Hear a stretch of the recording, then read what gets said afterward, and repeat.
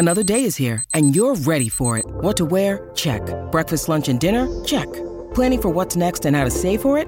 That's where Bank of America can help. For your financial to-dos, Bank of America has experts ready to help get you closer to your goals. Get started at one of our local financial centers or 24/7 in our mobile banking app. Find a location near you at bankofamerica.com/talktous.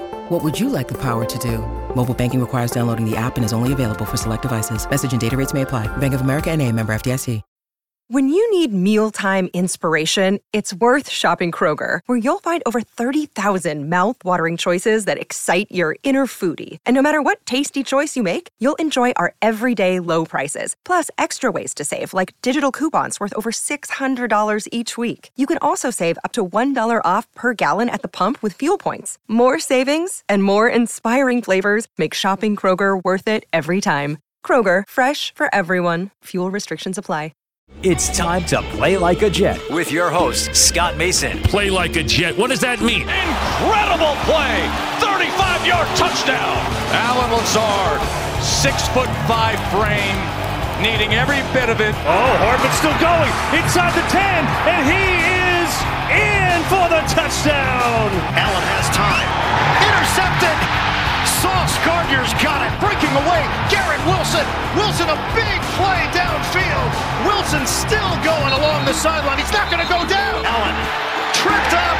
He could not get past Jermaine Johnson. Oh, look at the speed of Breece Hall.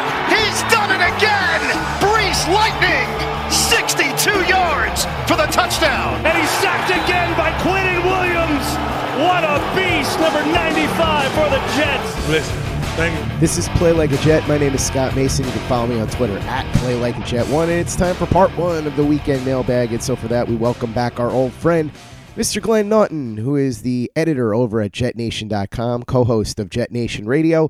Glenn, what's up, brother? Welcome back to the show.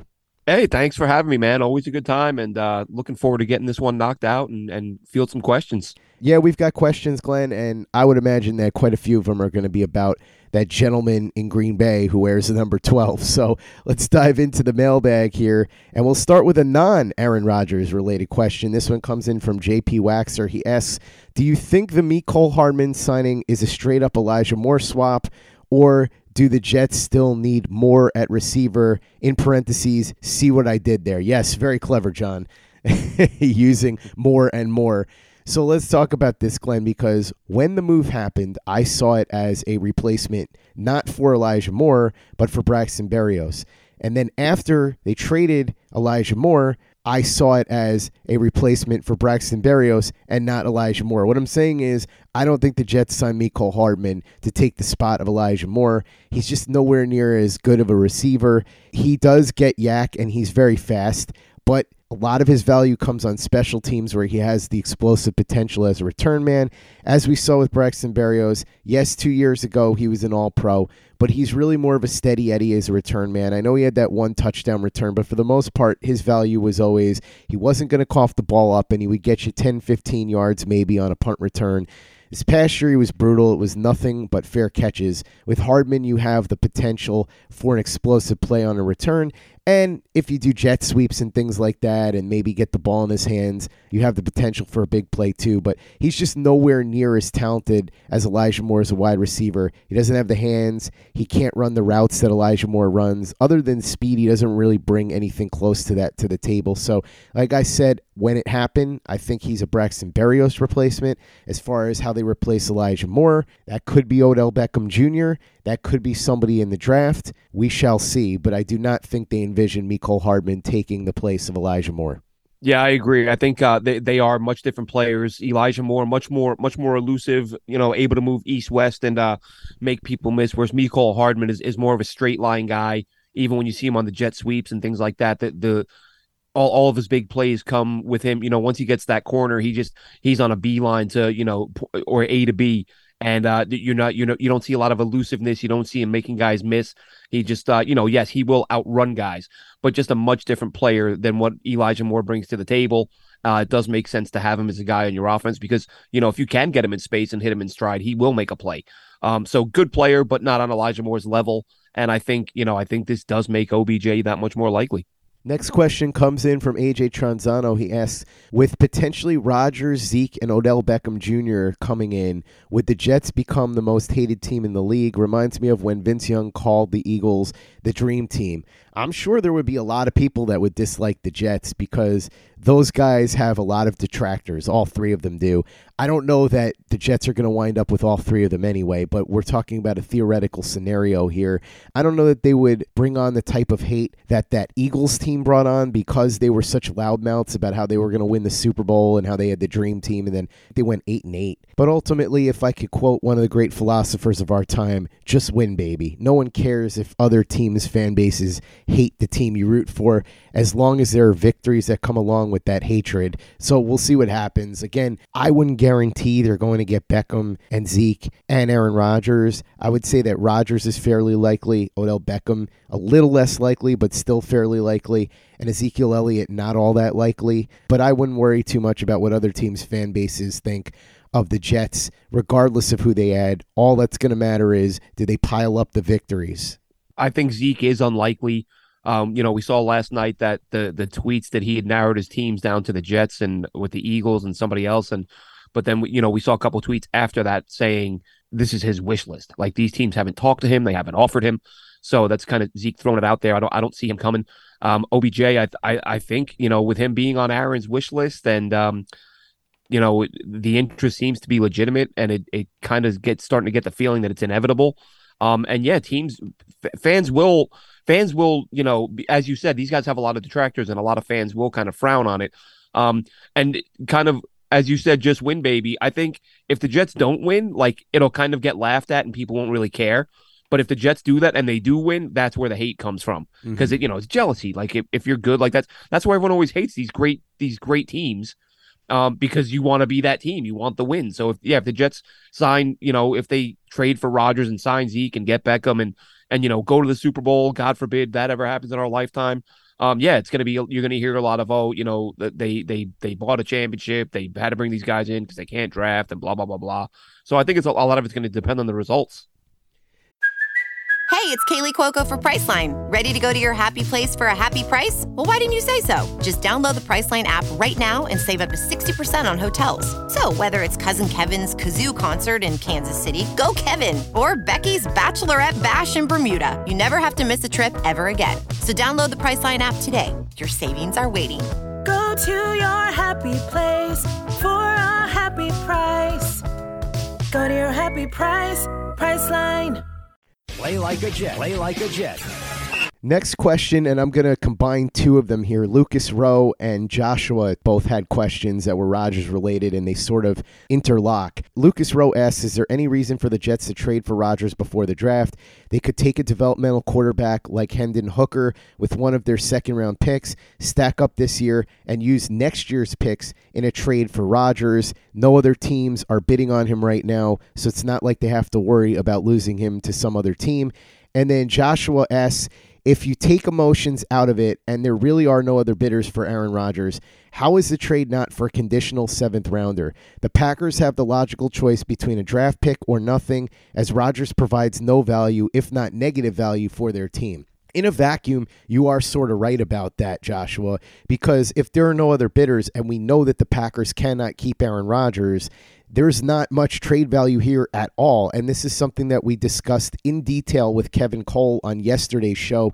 He wrote a fantastic piece on his Substack, and if you haven't read it yet, I highly recommend it. He broke everything down in detail. And essentially what he said, and it's totally true, is that the Packers have no other moves. They either trade Aaron Rodgers to the Jets, or they're stuck paying him not only $60 million this year, but potentially $50 million next year, and then 2 straight years of horrendous dead cap numbers, all while they're not going to use him. They don't want him there, and they're going to move to Jordan Love. They can try and bluff and say, oh, yeah, well, if Aaron Rodgers doesn't get traded, we're going to play him. Everyone knows that's not going to happen. They've already started to turn the keys over to Jordan Love.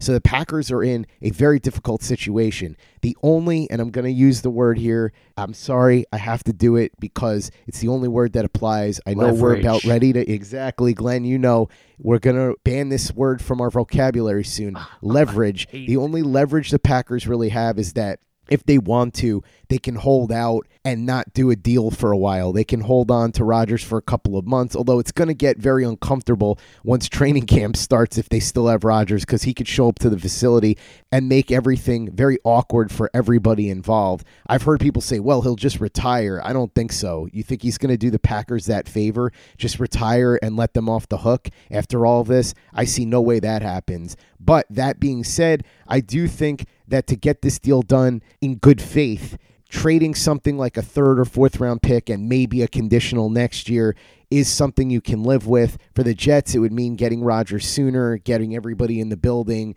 Then you can sort of start your offseason program knowing who's here. For the Packers, it's a way to save face. They get something reasonable for Aaron Rodgers. And also, when you're a team that does something like step on somebody else's throat like that, it earns you a bad reputation around the league. So I think it's fine to work out some sort of middle ground, but all this talk of giving up first-round picks and multiple second-round picks or whatever, that to me is crazy. And like you said, Lucas, the Jets don't have to be in a rush here because Rodgers already knows all the plays. He's already got his favorite receiver in the building for the Jets. So if the Jets waited until the summer and acquired him, it wouldn't be the end of the world. Now, at a certain point, they're going to have to set a deadline and say, look, this is either happening or it isn't because we need to pivot. And there's been a bunch of rumors. We've talked about Lamar Jackson. Look, right now there's rumors that the Vikings might make a run at Lamar Jackson. If that happens, all of a sudden Kirk Cousins is available. Is Ryan Tannehill available? Who knows? Could the Jets get Matthew Stafford? They very well could. Is it possible that the Jets could get somebody like Jared Goff because Goff has been franchise tagged and doesn't have a long-term agreement? Sure, that's possible too. You could look at a whole bunch of different possibilities that the Jets could potentially pivot to. The Packers have nowhere else to go with this. So it's going to be interesting to see how this plays out. But to answer your questions, the Jets don't have to get Aaron Rodgers right now. They could certainly wait. Of course, the Packers would be more motivated, you would think, to get a deal done earlier to get a pick in this year's draft. And then as far as the other part of this, yes, in theory, the Jets could just offer a conditional seventh rounder, but you don't want it to be uncomfortable where the Packers are just sitting there holding out for months and months and months. It's probably not worth it if you're talking about just giving up a mid-round pick and a conditional or something like that. Yeah, I think a lot of what you said rings true. The one thing that scares me, because I'm always looking at how could this possibly go wrong if another team sustains an injury between now and the Packers and the Jets pulling off a deal. Once you get another team in the mix, then that changes everything because you're not the lone bidder. But as it stands right now, all the Packers have is they know inside that building that Aaron Rodgers is the apple of the eye or the apple of Woody Johnson's eye. Mm-hmm. And they can sit back and say, let's hope that Woody forces Joe Douglas's hand and makes him give up more than he's offering. Now, as far as what the Jets are going to give, I've kind of said all along, I think it's a 3. I think it's, 3 this year and a conditional next year. But you and I talked about this the other day, Scott, and I was listening to some other folks. And, I remember once Rodgers came out and said, I want to be a Jet, my mind kind of went to like, well, now you're looking at a 4. Like now the Packers have publicly said they don't want him. He has publicly said he doesn't want to be there. Like he's gone. They have to trade him. If I'm Joe Douglas, I start the bidding or negotiation with a 4. I think I've kind of myself gotten caught up a little bit with all the talking heads and the experts saying, the Jets should give a 2 or, a 1 is completely off the table in my mind. A 2 should be off the table. Mm-hmm. But I think when they traded that 3, I had the same reaction a lot of people had. I was like, well, they just picked up that 2 to send to Green Bay for Rodgers. But after thinking about it for a couple of days, I was like, maybe not. Like, why? They don't have to. Mm-hmm. The Packers still don't have anything other than their biggest ally right now is Woody Johnson. They have to hope Woody Johnson gets tired of waiting and says, do what you got to do and get him now. As long as Woody Johnson stays quiet, I don't see Joe Douglas making a poor football move. And giving up premium picks for a potential 1-year rental, in my mind, is a poor football move. My analogy that I've been using, and I forget who first came up with it, it was somebody on Twitter, but I thought it was a great analogy, is that basically the Packers have 4th and 5 from their own 40, and they're going for it, but everybody in the building knows that they are not actually going to go for it. They're just trying to draw the Jets off sides. And so the Jets just have to be smart enough not to jump the count, make the Packers punt, and take whatever it is that they're offering, as opposed to flinching and giving up something that they don't need to give up. Unfortunately, Glenn, as we've seen in the Jets' history, there have been many times when they have flinched in situations like this, even on the field. Remember in that Bills game when C.J. Mosley jumped the count, the Bills ended up getting a first down, scoring a touchdown, and it really turned the tide of the game. This was back during last season when the Jets were on the road in Buffalo. So you have to hope that Joe Douglas holds the line and that Woody Johnson allows him to do what he needs to do. Woody Johnson needs to step back and give Joe Douglas the room to hold his ground and to negotiate properly without meddling and without demanding that Joe Douglas do something. If Woody Johnson stays away, keeps his distance, and trusts Joe Douglas, I think there's a very good chance the Jets will get a positive outcome out of this. Next question comes in from Joey. He says, would you rather the Jets sign Odell Beckham Jr. or trade one of the second-round picks for DeAndre Hopkins? The answer is, of course, you'd rather sign Odell Beckham Jr. because why would you want to give up a second-round pick? However, Albert Breer, who I think is one of the best football reporters in the country, if not the best football reporter in the country, says that it looks like after trying to get a second-round pick and a player for DeAndre Hopkins, reality has set in on the Cardinals. Hopkins is going to turn 31. He's got what would be considered a somewhat reasonable contract based on the way the wide receiver deals have escalated the last few years, but it's still 2 years, $35 million, and there's rumblings that he's going to want a new deal with whoever trades for him. So you put all that together, and it looks like, according to Breer, the Cardinals have settled on probably getting something closer to what the Cowboys got for Brandon Cooks, which is a 5th and a 6th. Now, if the Jets could find a way to make the money work and all it would take is a 5th or a 6th, I would way rather trade a 5th or a 6th for DeAndre Hopkins than sign Odell Beckham, because DeAndre Hopkins has shown us that when he's on the field, he's still dominating. You go ahead and look at the games that he put up last year, even with these second and third string quarterbacks when he was on the field after he came back from the suspension, and he was crushing the opposition still. He did miss 2 games at the end of the year, so he's getting older. You have to wonder about that. But for the cost of a 5th and 6th round pick, who cares? It's well worth it to have him in there with Garrett Wilson, Mecole Hardman, and Allen Lazard. I don't think it's a realistic possibility simply because I don't see how the Jets would make the money work. But then again, Glenn, as we know, they made a run at Fletcher Cox and they made a run at Orlando Brown, which stunned me. So if they could make a run at those guys, maybe they could make a run at DeAndre Hopkins. And if the cost is a 5th and 6th round pick and you can find a way to make it work, I'm all for it. The problem for me with Odell Beckham Jr. is there just hasn't been production there from him for the last 4 years. And not only that, he's had 2 ACL tears in the last couple of years. He's going to turn 31. How much does he really have left? I don't know. With Hopkins, at least we've seen on the field that when he's there, he's still kicking butt. Yeah, I think, something I heard you say it the other day, somebody on our message boards on jetnation.com said the same exact thing. May have been almost verbatim what you said is, what is this infatuation with OBJ from the fan base? All these people cheering on the signing of a 30-year-old who's got multiple injuries and hasn't been productive in quite some time and isn't the most stable guy either. I don't know if you saw the airplane video with him a couple weeks ago. So that's why I 100% think that if Aaron Rodgers hadn't put him on his list, the Jets would not be pursuing OBJ. I think it's to make him happy, but as I agree with you 100%, I'm not giving up draft picks if I can avoid giving up draft picks. Again, if you're talking day 3 picks, that's a different story, but I'm not giving up 2s and 3s for one guy if I can have another guy for probably less cash and keep all my draft picks. Next question comes in from Sky High 5. He asks, do the Jets have any interest in Calais Campbell? If not, what is happening on the defensive line? I haven't heard anything about the Jets having interest in Calais Campbell, although I would love to see that happen. Calais Campbell, by the way, is an old poker buddy of my brother's. They haven't talked in a long time, but I think I've told the story before. Long story short, my brother ended up playing in a poker tournament years ago with Calais Campbell when he was on Arizona, and my brother texted me from the poker table asking me if I knew who Calais Campbell was. This was before he really blew up and became a great player. He was a good player at the time. And I said, yeah, Calais Campbell, defensive lineman on the Cardinals. Pretty good player, but he was better at Miami. He was awesome at Miami. In the pros, he's been okay.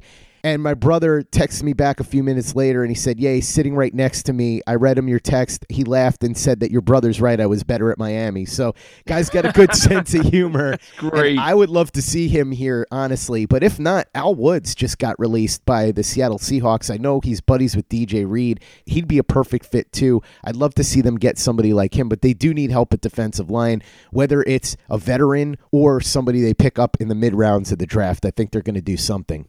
Yeah, they do. I think another option, he's a little bit older, but I mean, he's not all that old. But Shelby Harris, who was had a very brief stint with the Jets years ago, had a solid career with the Broncos and Seahawks. I think you could get him for a little bit less money, but they have to make some moves on the interior. Really, you lost Rankins, you lost Shepard. You gotta beef up. I know they retained Solomon Thomas, but I think you need to get some a little infusion of youth and. Maybe one of those, now that they have those 2-2s, if they retain them, maybe you go out and you get a DT with one of those picks. Next question comes in from Michael Christopher. He asks, why are people saying the Jets should draft John Michael Schmitz in the first round? In no way is he a better prospect than Creed Humphrey or Tyler Linderbaum. Centers can be had in the second and third round. Do you agree getting a premium position player in the first is the way to go since you can't find them in free agency? Yeah, I do agree, and there's no way I would take John Michael Schmitz at 13 if I were the Jets. However, what I would consider doing is if I felt like John Michael Schmitz was going to go at the back of the first round, I might consider trading up from 42 or 43 to make that happen, simply because, A, if you really like him, you want to make sure you get him, but also remember, there's value in having that 50-year option. If you get a guy like John Michael Schmitz that you think can really help stabilize the interior part of your offensive line for a decade, if you can get him cheap for 5 years instead of 4, it's probably worth trading away a mid-round pick to move up a little bit. That's if you think that you have to do it. So I'd be okay moving up to the back end of the first round, but anybody who's telling you that the Jets should pick him at number 13, I don't know what they're talking about.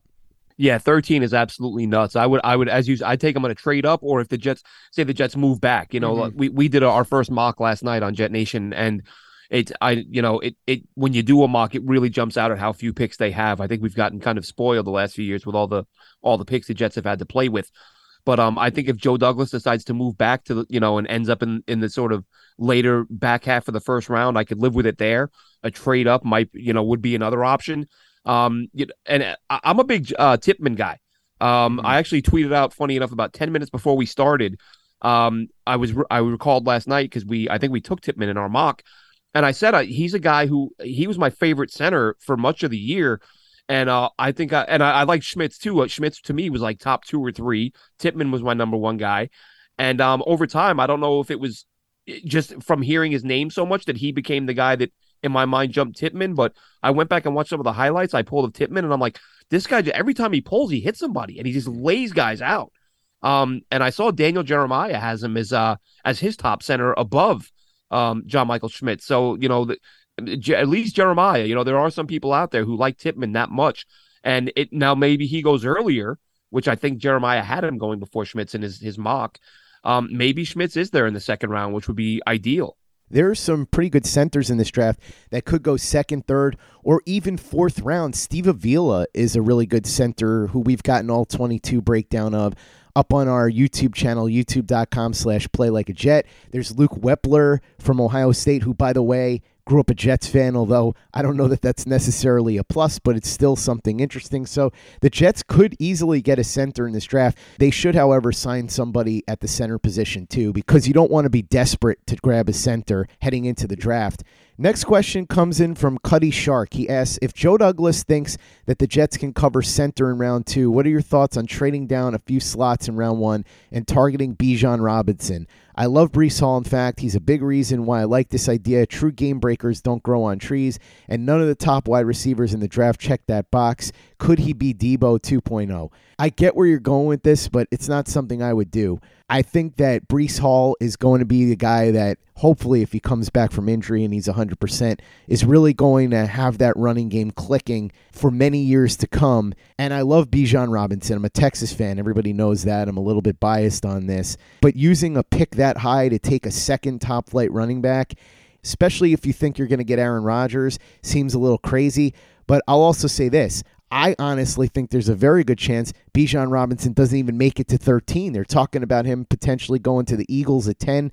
So I don't know about trading down and taking him, but I think the Jets just have too many other needs that are important. Remember, you can get a decent running back for fairly cheap on the open market, but let's say a guy like Jackson Smith-Njigba, you get a receiver like that and he becomes a star. Look at how much these receivers are getting paid now. You have to take that value into account. So I love Bijan Robinson, but no, that's not something I do since the Jets already have Breece Hall. Yeah, every year I find myself picking out a few players, and, Bijan's the guy this year where I look at it and go, this guy to the Jets, for where they're projected to go makes absolutely no sense, and I wouldn't do it, and they won't do it. If for some reason they did it, I would have a hard time being angry that he's on my team. I would be confused but happy, I guess would be the best way to put it. Like, I just don't see it happening. As you said, you've got Breece Hall. You've only got so many picks this year. You have enough holes. You can't double up at running back. As you said, you can get a running back either later in the draft or somebody will shake loose before the season kicks off. And that, Bam Knight's an option. We know he fizzled after a hot start last year, but if we're being honest, the O-line was kind of a mess. If you assume Becton and AVT are healthy and you get a Skoronski, like Bam Knight should be fine behind that line. So, yeah, he goes in my no way they would do it. I'd be super confused, but I'd be, I couldn't be angry that he's on my team. Great way to put it, Glenn. He'd be a great player to have, but I think he's much more of a luxury for the Jets at this point, and they have a lot of things they need to do here. But I wouldn't be mad if they did it because he is an outstanding player, and as I said, I'm biased as a Texas fan. I would never be upset to see somebody like Bijan Robinson in a Jets uniform. Glenn Naughton, our friend who is the editor over at JetNation.com and also the co-host of Jet Nation Radio.